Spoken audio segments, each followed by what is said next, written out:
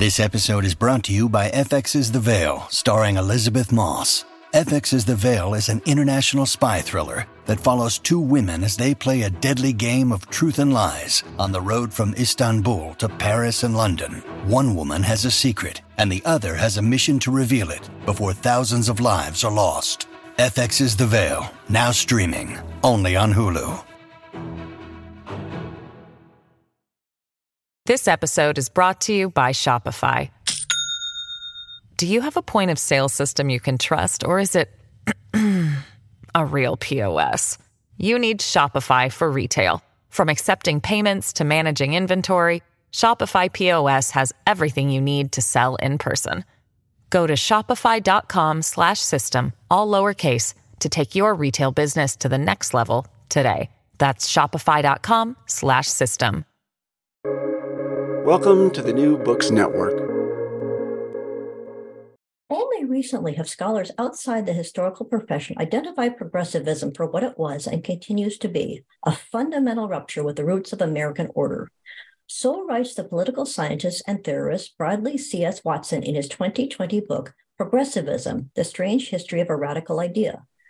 Watson provides an intellectual history of how historians such as Richard Hofstadter tended to underplay what a radical break the progressive movement was from American constitutionalism.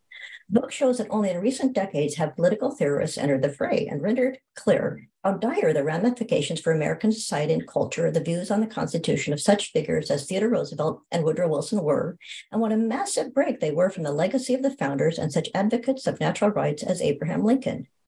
Anyone interested in how American political history was written in the period of roughly 1940 to 1980 should read this book. Should anyone interested in the differences between the views of historians and political scientists on the same developments. And this is not just a matter of the mindsets of various fields of scholarship. These debates shaped public policy and affected a host of issues such as the rise of the administrative state and the role of expertise in governance, the place of religion, Christianity first and foremost in American life, and the ideology-dependent staffing of the ranks of college social science departments, government entities, and other key institutions. All of these developments filtered out to the rest of society. Watson helps us to understand what the progressives, including politicians, academics, and theologians such as Walter Rauschenbusch, of the period of roughly 1900 to 1930 actually said and wrote versus what historians in the decade shortly thereafter said they said. Let's hear from Professor Watson himself. Good morning. Hello. Good morning. I was just going to say good morning. And by the time it disappears, it could be good evening or good afternoon, depending where everyone in the world who listens is says. I just want to say my name is Hope J. Lehman. I'm one of the hosts of the New Books Network, and I'm talking today with Bradley C.S. Watson, the author of the 2020 book, Progressivism, The Strange History of a Radical Idea. And thank you for joining us today, Brad. I appreciate your eagerness and willingness to get rolling. It's a pleasure to be with you, Hope. Thanks for having me. Well, thank you very much. And just before we came on air, I was discussing with you the matter of disciplines, and that's a very important fact in your book. I'd like to read on that topic what your publisher, the University of Notre Dame Press, says of your book. It says, in Progressivism, The Strange History of a Radical Idea, Bradley C.S. Watson presents an intellectual history of American progressivism as a philosophical political phenomenon, focusing on how and with what consequences the academic discipline of history came to accept and propagate it. The book offers a meticulously detailed historiography and critique of the insularity and biases of academic culture. Now, I'd like to break that down a bit. Your book is an intellectual history of progressivism and a critique of American historians' relationship with progressivism. And you yourself, interesting, are not a historian, but a political scientist and authority on political philosophy, correct? That's correct, yes. Could you discuss a little matter of academic disciplines and what motivated you to write the book? Yes, I mean, it's an interesting phenomenon, I think, how historians themselves no longer show much interest in what's usually referred to as historiography. That is to say, the story of how history is written, right? This has fallen, by the wayside, I think, as the discipline of history has become, well, shall we say, more politicized, more concerned with, fashionable trends in social history and so forth. And a number of, my friends and colleagues for many years have been talking about the progressive phenomenon as a critique of the founders' Constitution, how the early progressives really attacked, really tried to undermine, deny both the utility and, in a sense, the veracity of the founders' constitutional teachings, and how the historians of the 20th century, who were the main sort of expositors of the progressive intellectual synthesis, really missed this fundamental fact about progressivism. Its constitutional critique, its sort of fundamentally, let's say, un-American character from the point of view of the founders' Constitution. And political theorists in my circles had been talking about that for a long time. And, we were kind of aware in a general sense that there was a gap in the in historiography, in how historians had dealt with this. And I just decided at some point that no book, no study has ever been written on this, why the historians miss this fundamental phenomenon. So I kept thinking to myself, somebody needs to write that book. And then at some point I thought, that somebody is going to be me. So here I am, a simple country political philosopher, as I like to call myself, writing a history, and in particular, a history of how historians dealt with what is in many ways the central sort of moral political phenomenon of American life over the past 100 years or so. That is to say, the progressive assault on the founders' Constitution and its enduring implications. Well, if you're a simple country political philosopher, you're a pretty distinguished country political philosopher. You're well esteemed. You're esteemed in your field. But I'd like to ask. Well, on that point, when you say they missed it, is that a kind way of saying they were deliberately underplaying, or what? How? And also, how could they have missed it? Because it's not as though Woodrow Wilson's views on the Constitution were hiding in some deep, dark tomb somewhere. They were published and well known and very well articulated. Could you explain, A, were the historians deliberately downplaying it, and why? Or B, how could they have, if they did miss it out of all good faith, how could they have missed it? Yeah, that's a very good question, and it is a kind of central question of my book. And I begin the book with noting that human beings in general, it's a well-known psychological phenomenon, but and this applies also to academics, tend to see what they're looking for. There's a kind of natural confirmation bias at work. That is, the tendency of investigators, observers to seek and elevate that which confirms their pre-existing hypotheses. And I think that professional academics, even though they're nominally dedicated to objectivity, as I say in the book, they're not really immune to this kind of professional deformation or sort of capture by professional interests. And the fact of the matter is, when the discipline of history, the modern sort of American discipline of history, was founded, as it were, in the United States, that is to say, with the establishment of the American Historical Association in the late 19th century,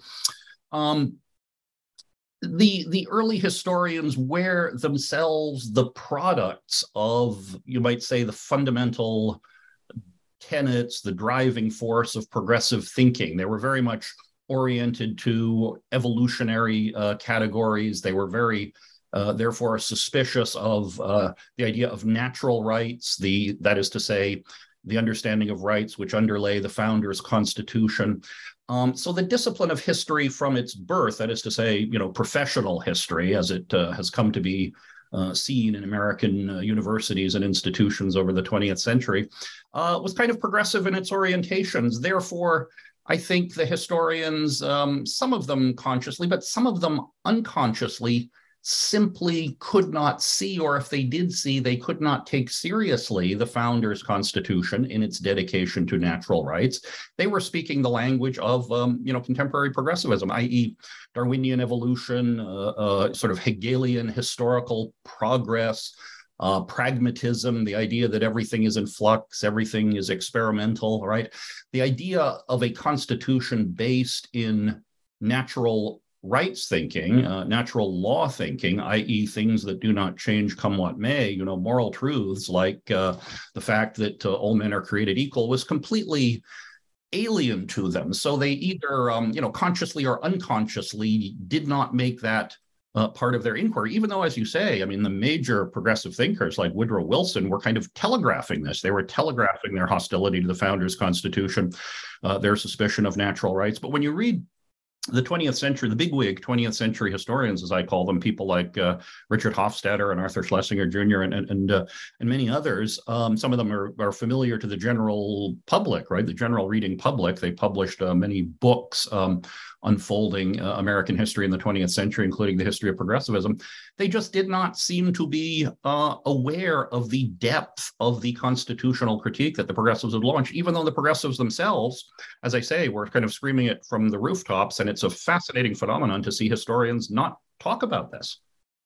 It is, yeah. And getting to the, I was going to ask you about, what do you mean by the word strange? You just used it. Could you explain what you mean by strange? Just the fact that, is it bizarre that they lacked this basic understanding of the Constitution, or was it, and what do you mean by strange, I guess? Yes, I mean, the strange history of a radical idea is the subtitle of the book. And I mean, the radical idea is, to put the progressive idea as I deal with it in the book in simple terms, is that the principled American constitutionalism of fixed natural rights and limited and dispersed powers has to be overturned and replaced by an organic evolutionary model of the Constitution that facilitates the authority of experts, dedicated to the expansion of the public sphere and political control, especially at the national level.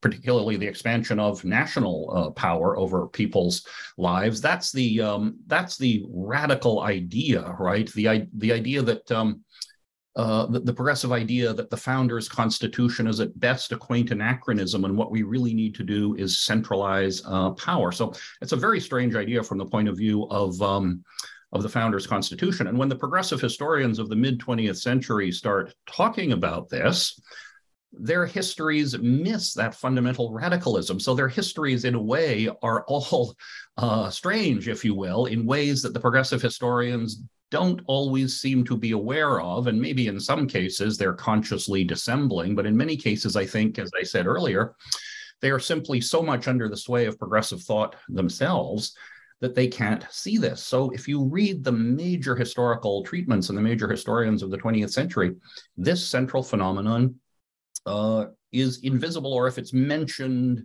it's mentioned in passing so casually that somehow it barely leaves an imprint on the reader's mind. So it's very, very strange to read these histories that miss this central phenomenon. Well, you mentioned the word expertise, and I was going to ask you, one thing that struck me in your critique of the progressive historians is they're both ignorant and arrogant in that they value and tout the importance of expertise, but it's not as though Alexander Hamilton and James Madison were idiots and did not understand the workings of government, and were themselves experts in their fields of the day. Is that did they just or Abraham Lincoln, for that matter, did they just not know that, or did they dismiss it, or what? Yeah, I think for the most part the progressives are dismissive of, let's say, the political wisdom of the founders and people like Lincoln, the great statesman of the American tradition, because they are suspicious of essentially the Republican foundations of America, what they have confidence in. And you see this today,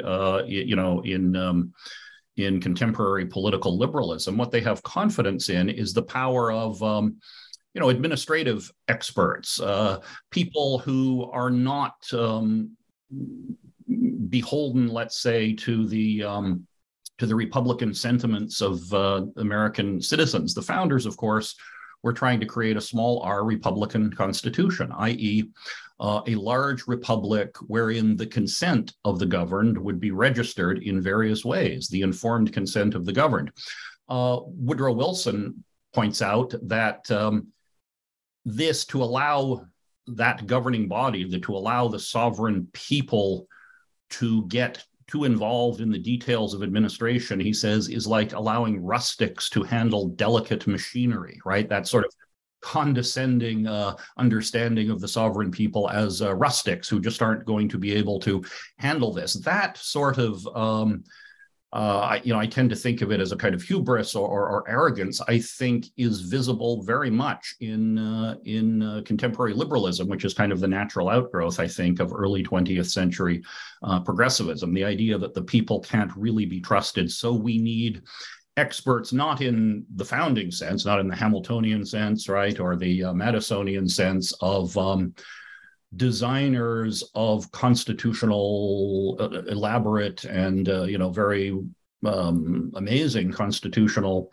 mechanisms to register consent, not kind of political wisdom of that sort, but expertise in the sense of running the details of the administrative state. That's the kind of expertise they value, and it's a non-consensual expertise. It's a non-Republican expertise, and that has been a consistent theme, I think, of American politics for the past 100 years. The elevation of that idea of consent, of expertise at the expense of the consent of the people. It's very striking, because the fact that two of the figures that you meant that we've covered, Hamilton and Lincoln, were probably some of the best administrators in the history of the world. In terms of, it's amazing that the progressives would hold up Woodrow Wilson, who had, he was very skillful, but it was not as though he was of Hamilton's seminal. Yes. Wilson, of course, is one of the originators of modern American progressive thought, and to some extent implementers of it as president. And he was a very intelligent man, and he wrote extensively, including essays and longer works on the modern science of administration. But by the time Wilson is writing this in the late 19th century, of course, the modern science of administration is being elevated by the progressives as the modern political science it was founded by progressives as well. The notion that any 18th century constitution is of necessity kind of outdated, outmoded, and must be replaced, overcome by the new scientific understandings of things, right? So those who studied politics were trying to hitch politics' wagon to the star, if you will, of natural science. They wanted it to appear, as scientific as, say, physics or something, and they thought they could do that. And in the course of this, they have to elevate, the new kind of experts, not the statesman-like experts of the founding era, but those who have been trained in the new evolutionary methodologies, those who come out of the universities, basically, the modern university.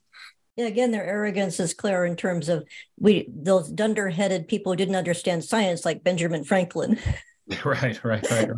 But I'd like to ask, in terms of terminology, in the book you refer to revisionist scholarship, and is that a term in general use in the progressive history, or who are they? Are you founding that, or are you joining an already existing historiographical stream? Yes, I refer to the revisionist scholarship that started to push back against this historical consensus, i.e., the historical consensus again being there's kind of nothing to see here in the progressive movement, right? The progressive movement is, according to the main historians of the 20th century, is a kind of warm and fuzzy social phenomenon that didn't really fundamentally criticize, let's say, the founders' regime. It was more about, reform at the margins, making, labor laws, making some people went so far as to say, Richard Hofstadter went so far as to say it was a kind of psychological reaction of the gentry, the middle and sort of gentry classes to instabilities in the early 20th century due to rapid industrialization and things like this. So in other words, it's a psychological reductionism, right? But almost none of them see progressivism's very radical critique, the dagger that it launches at the heart of the founders' constitution. So it's the revisionists, in my telling, who begin to push back against this sort of consensus of liberal historiography. And they start to do this only in the sort of very late 20th century. These revisionists are associated with what I call the Claremont school of political theory. A number of scholars who started to assemble in Claremont, California, associated with Claremont McKenna College, the Claremont Graduate University, and later the independent Claremont Institute, started to realize that and started to make arguments that the progressives really were under the sway of a radical philosophy of history, which was contrary to the founders' natural rights republicanism.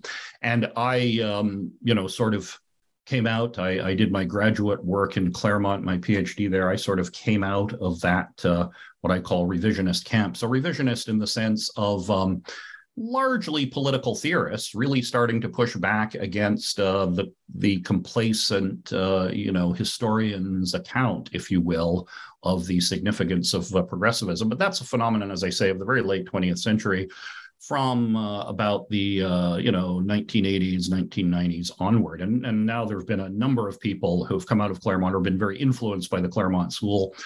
They're at a variety of places across the country. A number of them are concentrated, in fact, at Hillsdale College, where I now currently teach. Yeah, so I noticed the foreword of your book is by Charles Kessler, who's one of the leading historians of the Constitution. Or is that correct? Or is he a political scientist? He's a political theorist. Yes, so he is one of the early people in this revisionist movement. A number of us, including me, studied with Charles, and so he was an important sort of intellectual influence on this now burgeoning group of revisionist scholars who, as I say, have influenced people at a variety of institutions. I'd like to ask what for the listener, why is it important that we understand that the fact that the progressive historians were underplaying this? What were the ramifications of that? Yeah. The growth, which has been commented on also by a lot of scholars associated with Claremont and other institutions, the growth of what's come to be known as the administrative state, particularly at the national level. That is to say, the main point of contact in many ways of people with their government, starting after the progressive era, has been with the bureaucracy, right? Those who, when you think of the origins of the word bureaucracy, it literally means rule from the desk, from the French, right? Those who simply rule by, administrative or bureaucratic diktat. That is sort of, in many ways, the main point of contact of Americans with their government, not with the Republican institutions of their government, not with their state or certainly national legislators, but, we are all sort of now beholden to these purported experts in agencies and bureaucracies who generate rules and regulations that we now don't understand the origins of. We just know that we have to comply with them or else kind of thing. I think has been a direct outgrowth of the dominance of this progressive thinking, this rejection of the founders' Republican Constitution.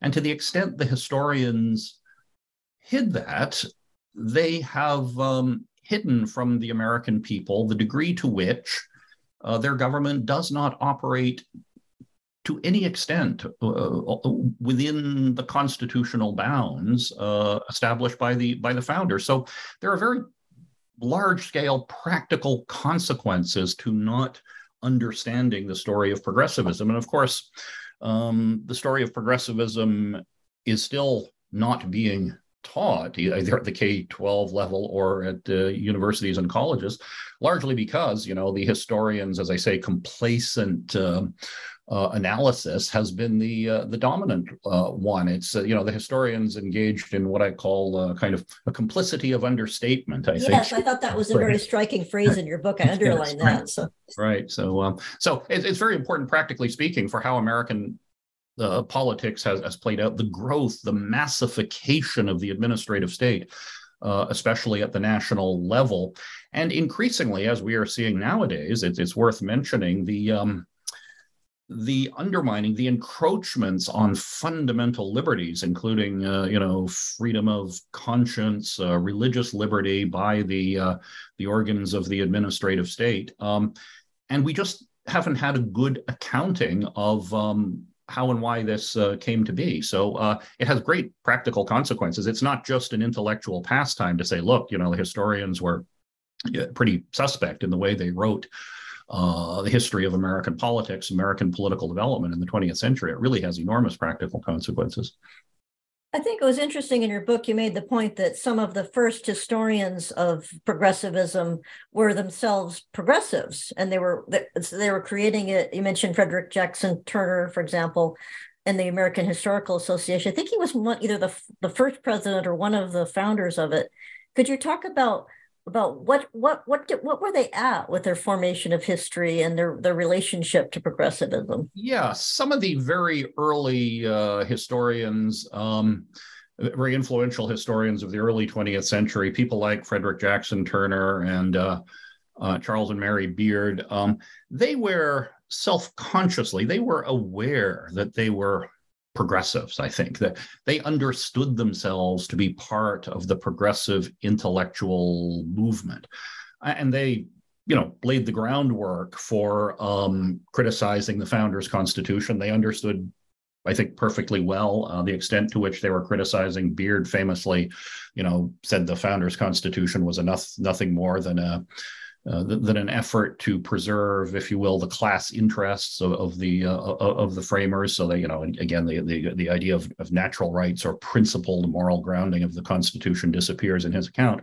But he was very aware that he was doing that, criticizing the Founders' Constitution. The interesting thing from my point of view is the historians who come about a generation after those early 20th century self-consciously progressive, historians, the people like the Richard Hofstadters and Arthur Schlesingers, and many others that are less well known. These people, I think, did not understand themselves so self-consciously to be giving a progressive narrative or creating a progressive narrative. They understood themselves to be kind of academic historians of the kind that any of us who went to college and university in the 20th century were very familiar with, right? You'd run across these sort of professional historians who, in some sense, wanted to be doing, I think, objective history. But it's those people, I think, who are less conscious of the extent to which they were fundamentally formed. Their entire discipline was formed by this progressive critique of the Founders' Constitution. So they're the ones who claim to be doing something close to objective history, but in fact, they are distorting the very history. They're part of the movement that they are describing, is the way I put it. So.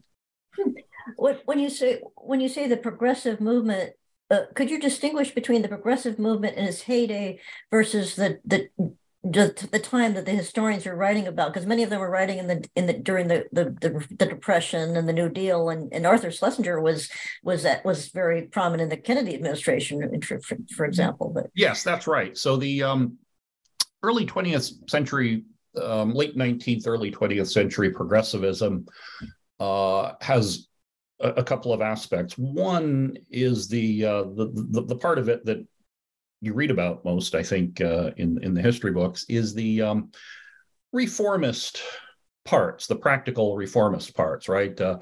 Labor laws, regulatory commissions, things like this, to try and deal with some of the disruptions caused by, rapid industrialization, the growth of large corporations, all the kinds of things that we associate with the sort of, the end of what's sometimes called the robber baron era and the beginning of what's known as the progressive era. So there's a kind of movement progressivism for legal reforms. But the more important manifestation of progressivism, I think, and the one that I am most interested in, and the one that the political revisionist political theorists are interested in, is the sort of intellectual part of that progressive movement, which embraced a number of, philosophic concepts that were quite alien, I think, to the founders' thinking. I've mentioned social Darwinism, the belief that everything, including, human beings, constitutions, all things of human creation are in a constant state of evolutionary flux, and they must be or die. So this essentially sweeps from the table any concern for natural rights or natural law, which, are about things that don't change. So there's that evolutionary component. I mentioned pragmatism, which is a distinctly American philosophy, very popular, growing in the late 19th, early 20th centuries, emphasizing sort of experimentation. Well, the name kind of signals what it's about, right? Sort of being pragmatic, not being interested in metaphysical absolutes, but just how things play out in practice. There was also a lot of Germanic state theory, the idea that from Hegel and other German thinkers, the idea that, the state is moving through time and any constitution that attempts to slow that movement is necessarily going to get in the way of necessary change. So these are the intellectual development sort of aspects of progressivism, which I think are very central to the unfolding of American history in the 20th century. Now, the New Deal, of course, I think grows out of, it's given intellectual fuel by those sort of intellectual dimensions of progressivism. What you see in the New Deal is a kind of movement from progressive ideas to progressive political practice, if you will, through the creation of plethora of permanent agencies, programs with experts in charge, FDR's brain trust, and so forth. And the early progressive historians like Arthur Schlesinger, of course, are apologists for. They are defenders of the New Deal. They don't always see it as growing directly out of progressivism as I do, but they are defenders of it. They're very confident of the power of experts and central control to manage an increasingly large and complex economy. So, the mid-20th century progressive historians are very comfortable in their embrace of something that the progressives of only a generation before understood to be something very radical, a major change in American governing institutions. And the progressive historians are sort of on board with it, and they don't even see the depth of that critique. They don't see those intellectual dimensions of progressivism. That's very true of later historians. You discussed Gabriel Golko, for example, who he's an example of not only does he not see it, he doesn't care. He doesn't see it. It seems like the Gabriel Golko and William Appleman Williams. These are sort of major American historians on the Marxist or quasi-Marxist left. They are more, they differ a little bit from the consensus historians like Hofstadter and Schlesinger, who kind of emphasize that, America has a kind of liberal tradition. Progressivism was an adaptation to circumstances. It wasn't a fundamental critique. The radical left historians who start to gain prominence in the 60s and 1970s, they see progressivism as an attempt by the forces essentially of capital, as you might expect from Marxist or quasi-Marxist thinkers. The progressivism is an effort to reassert or maintain fundamental control by the forces of capitalism. If religion is the opiate of the masses, it kind of keeps the people in line, according to Marx. American progressivism kind of keeps the people in line. It offers minor concessions, but it fundamentally, preserves the capitalist system. So in a way, they too don't see what the progressives are proclaiming, that the Founders' Constitution really is hostile to this progressive synthesis, right? It's all just an effort to maintain a corrupt capitalist system in the views of the the Marxist historians of the 1960s and 70s. So they're all telling the same story with different degrees, I would say, of leftist orientation, if that makes sense. This episode is brought to you by Shopify. Do you have a point of sale system you can trust, or is it a real POS? You need Shopify for retail. From accepting payments to managing inventory, Shopify POS has everything you need to sell in person. Go to shopify.com/system, all lowercase, to take your retail business to the next level today. That's shopify.com/system. Yes, it's fascinating. So I think was it Daniel Aaron or one of your historians that basically said there was no such thing as progressivism, which was a fascinating. He just denied that it ever existed, saying that they were just they were just simply conservative, which in some ways is true. That Herbert Hoover was also a conservative in a way, but he was also a very, very much a progressive figure. Could you discuss that, the idea of denying that there was ever such, and how could they even say that? It just seems so, it was obviously there was the Bull Moose Party. It was called the Progressive Party. It was not like they didn't exist. Yeah, this is an interesting phenomenon too. There are a number of historians. I'm sorry, I'm going to correct myself. Was the Bull Moose Party called the Progressive Party, or what was the correct? The progressives or the Bull Moosers, yeah.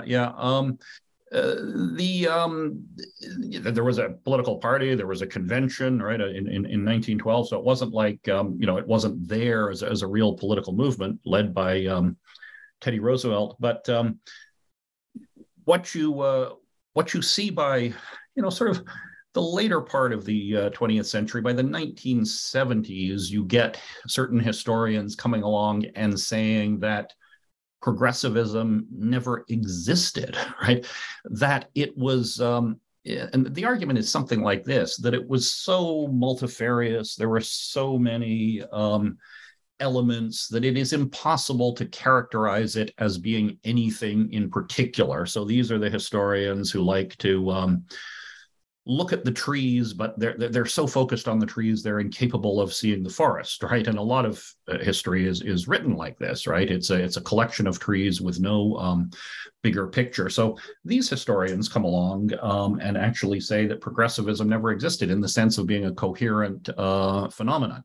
Now, the elements that make it coherent and enduringly significant, in my view, and in view of the the sort of revisionist accounts, as I say, largely, not exclusively, but largely from the discipline of political theory.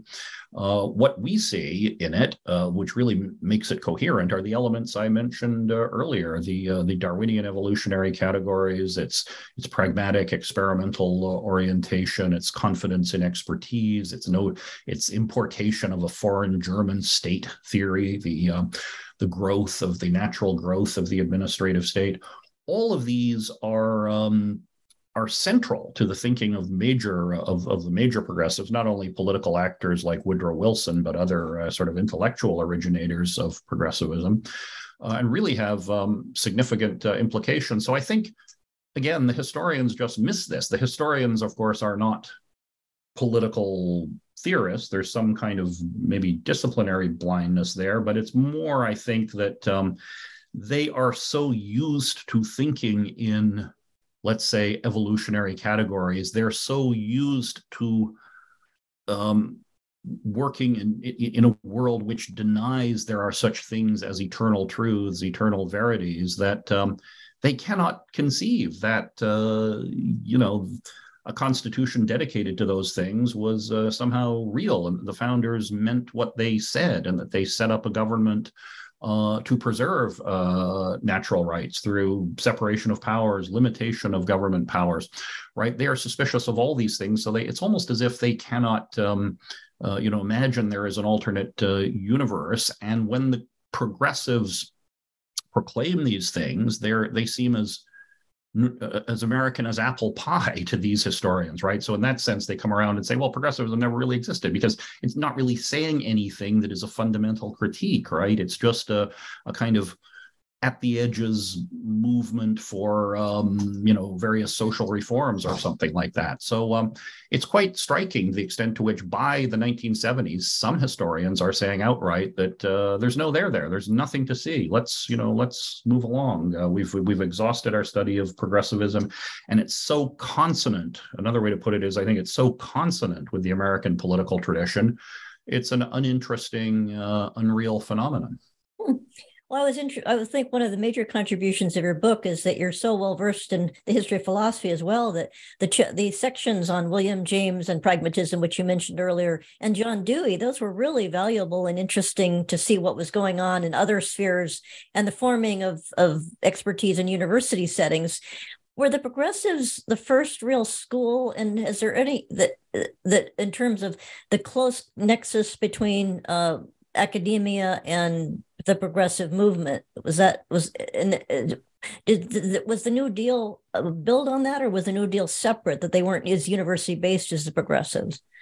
Yeah, I think the New Deal is best understood as a sort of practical outgrowth of the progressive revolution in thought. And of course, what happens in the New Deal is the smart people, the brain trusters, really make a beeline for Washington in many cases from the universities. But the universities themselves were the places where these ideas were being incubated, as universities still are the places where ideas are being incubated, and we're seeing some of the consequences of people running out from the universities and getting into politics right now. And this was, really started to go on for the first time in American history, I would say, in a large scale way with the New Deal. So, these ideas are coming out of universities, and as I say, one of the interesting things, I think, which is not often commented on and which I deal with to some degree in my book, is the establishment of contemporary academic disciplines. I've mentioned the American Historical Association, but the American Economic Association was founded about the same time in the 1880s. The American Political Science Association, of which I am a member, was also founded a little later in the early 20th century. These disciplines were founded by progressive intellectuals, in order to transmit the new progressive scientific understanding of things, whether it be in history, economics, political science, to scholars and eventually to the masses. And of course, these disciplines now are sort of these professional organizations are sort of adjuncts to the universities. They operate in tandem. If you're a professional political scientist, as I am, you are usually expected to be a member of the American Political Science Association. You go to their meetings, and those meetings are still, sort of in their own updated way, they're still kind of progressive love fests for the most part, right?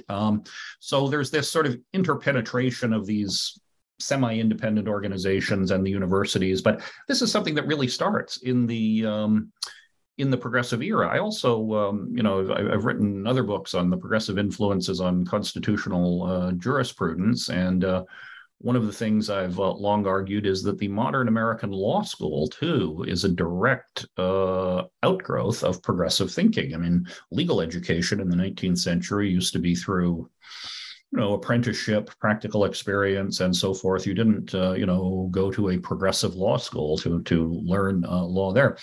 And by the early 20th century, law schools are popping up everywhere, and they're popping up on the progressive model to, again, emphasize the evolutionary character of law, right? It is still the case in law schools, not necessarily read the founders' Constitution, merely read what the Supreme Court or other experts, right, have had to say about the Constitution.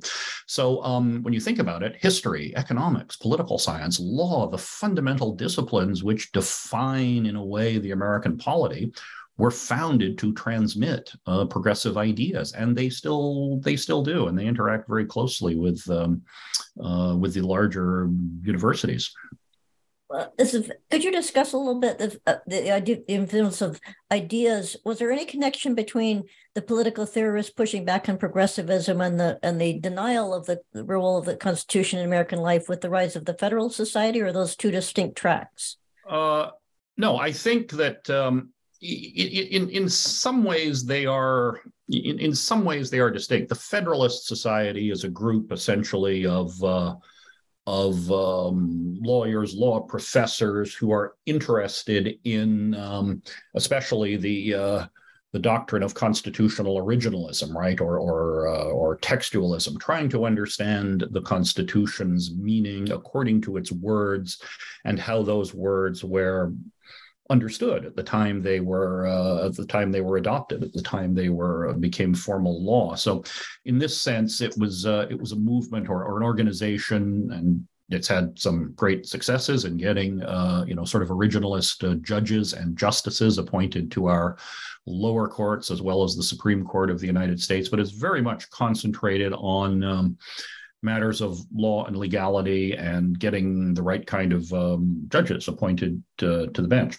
There is some overlap, although the kind of constitutional revisionism from the political theorists that I'm talking about wasn't targeted necessarily at law schools. It was a larger sort of historical philosophic critique, which some people within the Federalist Society are very interested in this, and there's a kind of natural consonance. Although the Federalist Society concerns are not they're sort of more targeted, if you will, at the idea of constitutional originalism as an interpretive doctrine. So there's a lot of points of overlap, but the constitutionalist critique out of Claremont and other places grows up around the same time, but they're looking at the same phenomenon from, I would say, slightly different or a wider angle.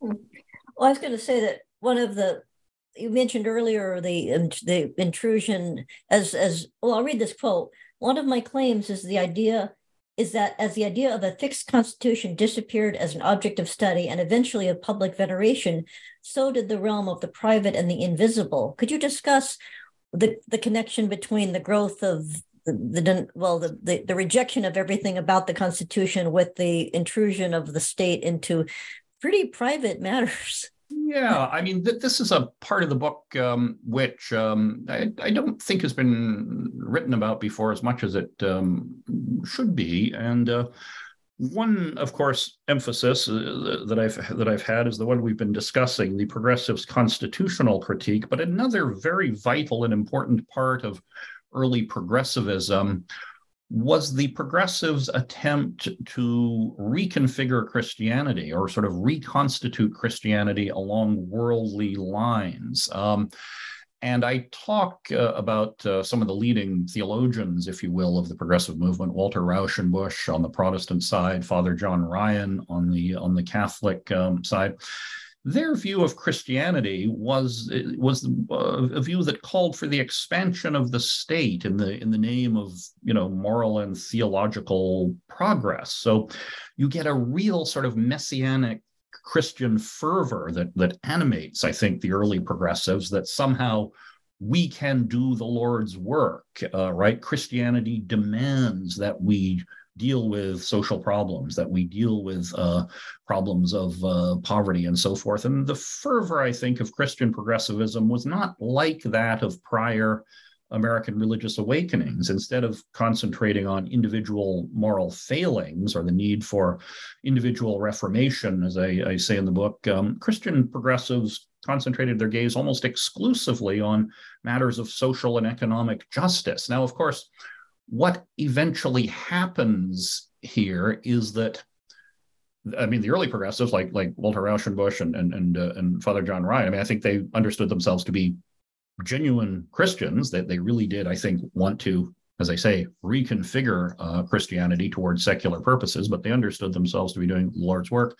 What happens later in the 20th century, of course, is that God or the theological dimension falls away entirely, and all you're left with is the state, right? But still that messianic fervor in contemporary liberalism that somehow, if we believed in God, we would understand ourselves to be doing God's work. So, but the early progressives want to, in a way, use the kind of the state becomes the vehicle for the, for the work of God. I call one chapter of the book "The Real Presence of Christ" with a progressive spin, right? Christ is about earthly things as opposed to things beyond this world. And you find Richard Ely, too, I talk about in the book. He was a founder of the American Economic Association. He was also an armchair theologian, so bringing, economics and Christianity together. And he's all about, what he calls social salvation, not individual salvation, but we will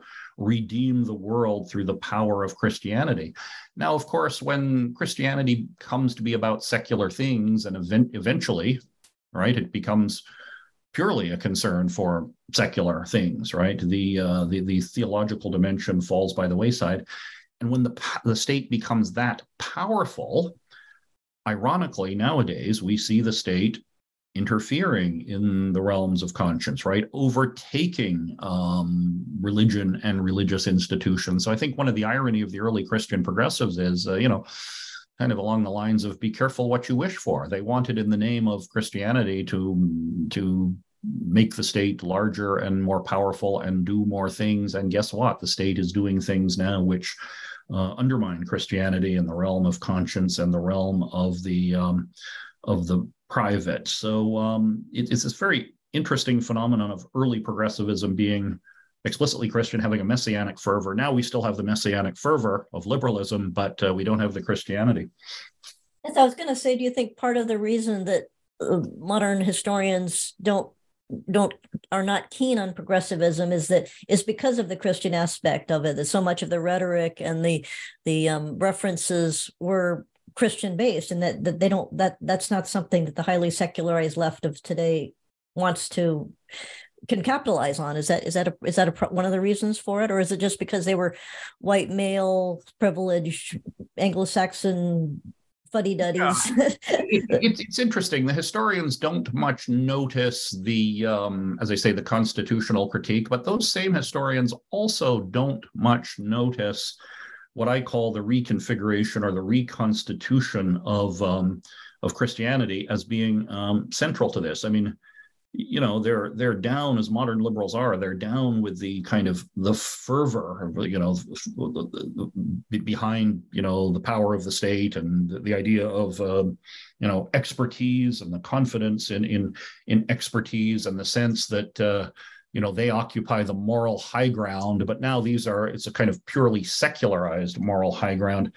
They don't, I think, again, the historians were out of their natural element in dealing with religious concepts, right? They didn't talk much about, the progressive historians that I'm talking about in the book. They didn't talk much about these religious dimensions because it was kind of alien to them. The early 20th century progressives, as I say, many of them were genuine. They understood themselves to be genuine Christians in a way that, you know, mid 20th century historians, let's say, didn't. So they were very much out of their element. They too were kind of, you know, peculiarities, right? How could you blend, you know, statism with Christianity? Let's concentrate on the statism. The Christian stuff is too much out of our element. But that's a very important part of the story, and the kind of secularization of progressive fervor is something we still live with. Yes, I was really fascinated by I'd heard of Walter Rauschenbusch before, but he's a really rather chilling figure. I always thought of him as just, the social gospel, and that was sort of benign, but he's actually a rather sinister figure in your book. And you use this phrase, and he had a chilling phrase called collective enthusiasms. What did he mean by that? Yeah, he was, I call him the theologian par excellence of progressivism, and you know, he's addressing himself largely to the churches, Protestant churches, which in his estimation were sort of calcified with their attachment to what? Individualism, right? Economic freedom, political freedom, the bugaboos of the intellectual left, and his claim, he often went as far as to claim there was no escape to the afterlife but through the purification of the present, you know, the realization of God's will on earth. So, you know, otherworldliness, or the sense that Christ was speaking about the next life, he says, no, and Christ is really speaking about this world. So, and he mixed this with, as all progressives did, including the theologians, he mixed this with a kind of casual Darwinian evolution, if you will, the idea that all things, they are evolving and we have to keep up, and the way we keep up with it is through state power. So very much a confidence that, you know, the kingdom of God can be brought about in this world, or a kind of secular salvation through socialism, through economic justice, right? These are the early expositors of, you know, the language of justice, which we hear everywhere now, you know, social justice, economic justice, environmental justice. They were very much speaking in those terms. And as I say, the modern incarnations of that lose the theological dimension entirely. They don't lose the moral self-righteousness, but they lose the belief in God. But in many ways, I think when you make Christianity about the here and now, it's kind of inevitable that you know, God falls out of the picture. And you know, Rauschenbusch, even says something like Jesus himself was misinterpreted for so long by people who, said he was saying that his kingdom was not of this world, right? It's socialized love that we need in the present age. Jesus was really about this world as much or more than the next. And of course, this makes Rauschenbusch and the other Christian progressives very hostile to, again, the natural rights foundations of the American Republic, which wanted to limit, in principle, state power. So they're suggesting a kind of merger of church and state for left, let's say, socialist, or at least, a lot of economic management in mind. And on the Catholic side, I've mentioned, I talk a lot about Father John Ryan. Yes, I'm so glad you mentioned him in the book, because I'd never heard of him before. And he was an interesting outlier in the fact that he was a Catholic among all these Protestants. And yes, he was referred to by his mid-20th century biographer as the Right Reverend New Dealer. Well, that was his name at the time, but the Right Reverend New Dealer. He's a friend of Rauschenbusch, and he shares this, and very influential in establishing, I think, the modern sort of social justice, if you will, dimension of American Catholicism. He shared Rauschenbusch's confidence that a new day is finally dawning in America. We now see the injustices of the economic system. He claims that all language like all intelligent and disinterested persons believe X. In other words, the liberal intelligentsia just knows this to be true, and the rustics might not. But, everyone has a moral claim to a decent wage, and the state has to be involved in providing that. And when he is a teacher he teaches at St. Paul Seminary. Rauschenbusch was up in Rochester at the Theological Institute there. He devotes a surprising amount of his coursework in moral theology to what? Economic history, political economy, because this is where, moral theology is really at in the progressive mind, right? It's about managing the economy, managing the organs of the state. So it's a very, nascently, if you will, secularized account of Christianity, even though as I say, I think Father John Ryan understood himself as a faithful Catholic, and, trying to make Catholic social teaching, trying to make Christianity relevant to worldly purposes. And, so anything, when Christianity moves in this direction, anything that's sort of not measurable or manipulable by the state or by modern social science sort of falls by the wayside, right? That's why I say that this is ripe for secularization. The focus is so much on the world in the here and now that it's a kind of natural development of this, I think, that theological component falls away. So as I put it somewhere in the book, I think when the fullness of time was come, God sent the administrative state.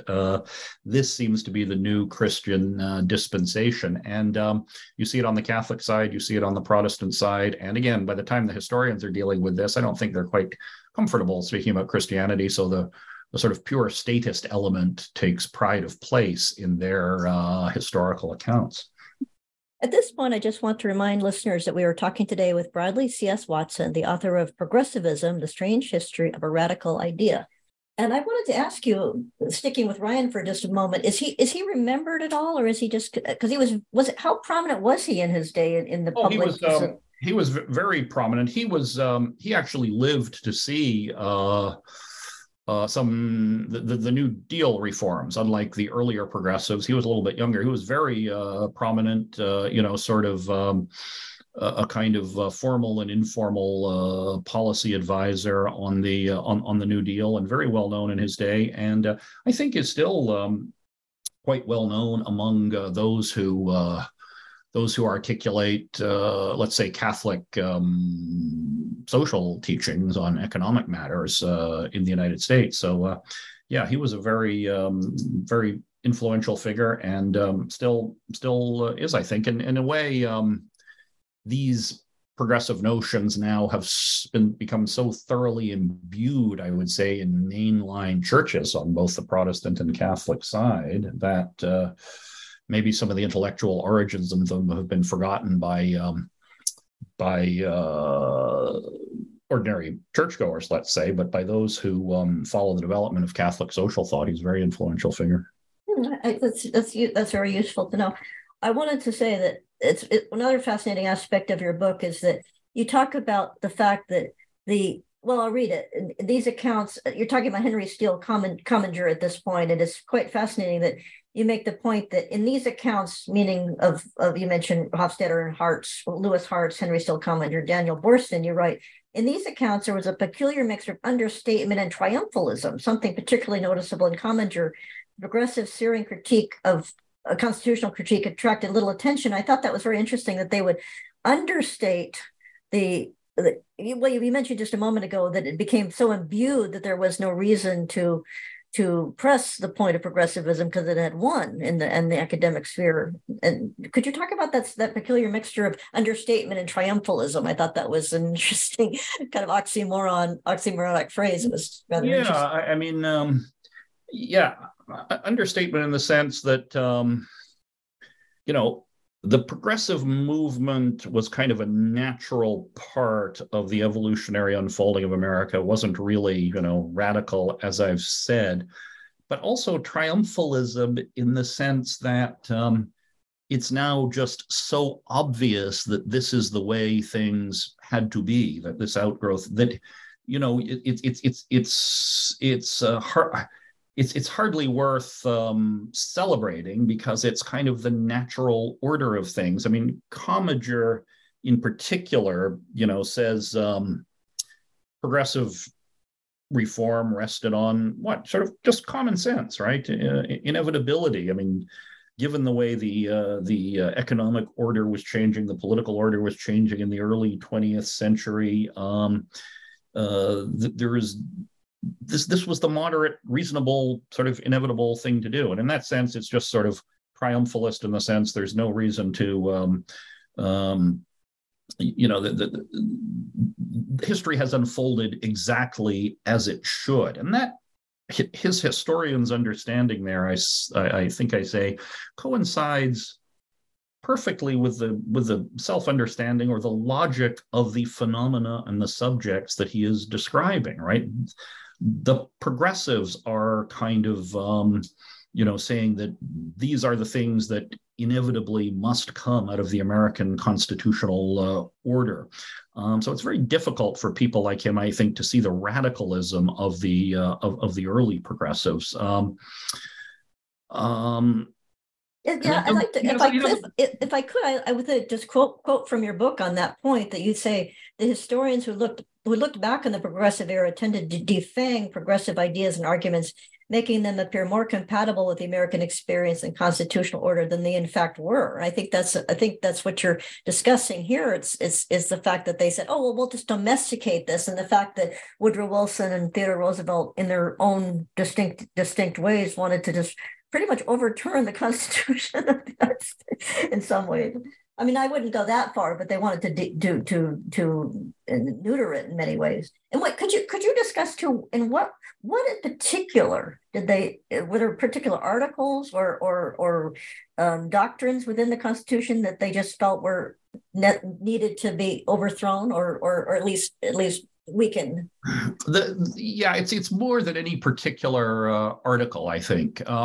The Founders' Constitution is grounded ultimately, I think, in the very Christian notion of original sin, that men are but men as they have always been. They are prone to they're prone to abuse. They are prone to abuse power. They are prone to tyrannize over their fellow human beings if they can. So what you need to do, therefore, recognizing original sin, is to come up with a constitutional order that does not allow or tries to prevent the worst tendencies of human beings from routinely governing. And you do this through separation of powers. You do this through the large republic. You do this through the creation of deliberative institutions, the Congress, especially the Senate, the once appointed Senate as opposed to democratically elected Senate. You do this through a functioning electoral college, whereas at least the founders' theory would be the president is selected as the person most preeminent in virtue rather than just the most popular. So they're very worried about the natural tendency of people to abuse power. And in times of democratic times, of course, you have to worry especially about the tyranny of the majority. So this constitution, which tries to check power, is the thing in the progressive view that stands in the way of progress. The progressives are very confident that in the course of evolution, human beings themselves will evolve, have evolved to a point where the only plausible form of government, the only direction that history is going, is in an increasingly democratic direction, small d democratic direction. And therefore, what we have to do is clear the roadblocks, the obstacles to progress. And the biggest obstacle is the Constitution itself, precisely because it separates powers, precisely because it tries to slow down radical change through deliberative mechanisms, precisely because in a large republic, there isn't one dominant group, one dominant voice that can move the whole republic. There is a multiplicity of factions, as Madison says, that check each other. These things kind of slow down and introduce deliberation into government, which starts to drive the progressives crazy. And by the late 20th century, you have some, high-ranking officials, even including, White House officials who are very skeptical of separation of powers. They are trying to figure out, practically speaking, how do we overcome this so that the power of the state can be brought to bear. So, who would be an example of that with a name? I don't know if you remember Lloyd Cutler. He was one of Jimmy Carter's top advisors. He wrote a piece explicitly. I can't bring it to mind now, but explicitly criticizing separation of powers and how this stands in the way of the positive purposes of the state. So these are kind of latter day, late 20th century people who are explicitly channeling progressive political theory. And of course, Woodrow Wilson, one of the great originators of American progressivism, in his early days wrote explicitly for the replacement of the American constitutional system with something like a parliamentary system, whereby power is more concentrated in the hands of a powerful prime minister exercising party discipline, and there's no rigid separation of the legislative branch from the executive branch. So they're thinking in the early going about ways to explicitly change the Constitution. Later in his life, when he becomes president, he realizes that, short of major constitutional amendment, you can't do that. So he writes on executive theories of presidential leadership, the president as a leader of men, as he calls, kind of leading the popular will, speaking over the heads of Congress to move the state forward in as rapid a fashion as he can, because he thinks the founders' Constitution get in the way. So, and famously, he tripped up when he went over the heads of the Senate on the League of Nations matter and tried to rally the people to him, and the people said, "We don't want the League of Nations." Yes, right. So a little bit of overreach, and so what the progressives are really suspicious about, I think, ultimately, is the entirety of the founders' Constitution, insofar as it recognizes the fallenness of man. They are so confident that history itself, history with a capital H, kind of overcomes that fundamental human fallenness. So this is the sense in which I think progressivism, even though it didn't necessarily recognize it, was deeply at odds with, in a way, the most basic teachings of Christianity when it comes to man's relationship to man. So, yeah, and of course, what happens later in the 20th century, because no organ of government, that is to say the executive branch, can really concentrate power to the extent the progressives would like, what they start to do is shift their institutional allegiances. They're no longer all about concentrated executive power. They start to become fans of judicial power, because that's the branch of government that can really bring expertise to bear and really tell the people where history is going, almost regardless of the words of the Constitution, right? They will invent new rights that are not in the Constitution. And that's where, the Federalist Society, to go back to your earlier question, started coming in to push back against this, full-blown non-textual constitutionalism. The idea of a living constitution, as I've written in another book, is very much a progressive idea, an organic, growing, evolutionary thing, not a fixed thing. It becomes a kind of empty vessel into which progressives can pour their political concoction. So we're kind of stuck with the Constitution because we can't formally amend it, or at least not easily amend it. So we come up, or the progressives come up with workarounds for that. And one of the major workarounds they come up with is judicial power, the embrace of living constitutionalism. The words of the Constitution just don't matter much anymore. What you really need are creative progressive justices telling us what those words mean for the present day. So they're very suspicious of the whole Founders' Constitution. And this has translated through to the judiciary, the body that we have come to believe is, the sort of main expositor of constitutional meaning. It's a very, very pernicious thing, this growth of progressive thought. And the fact that we don't understand it comes back again, I think, to the historians. Well, thank you for that. That's very fascinating about the fact that both sides are now aware of how important the judiciary is, which is a little bit worrisome. What you discuss in the book, you say in the book, one thing that struck me was you say American progressivism was quintessentially American. And I wonder, could you discuss what you mean by that? Well, I think it's fair to say that social Darwinism, this central element of American that motivated the early progressives, had more purchase. It had more influence in the United States than any other country. That is to say, the application of Darwinian evolutionary concepts to society, to politics, to everything, right? The idea that not only organic creatures were in a state of evolution and, struggle for the next stage of growth, but that social institutions, constitutions, are kind of engaged in the same sort of evolutionary growth. So this, in the social sphere, as I say, is a rejection of any constitutional order that is premised on some notion of nature, fixed human nature, because the Darwinists don't believe there is such a thing as fixed human nature. This was very influential in the United States, more so even than European countries. Add to that, if there is one sort of indigenously American philosophic system, it is pragmatism, as invented by William James and others, and John Dewey and many others, which emphasizes the need for experimentation, the rejection of the idea that any social situation or any social institution is permanent or should, let's say, constrain human behavior. We need to free human behavior to kind of see where the most productive changes will occur.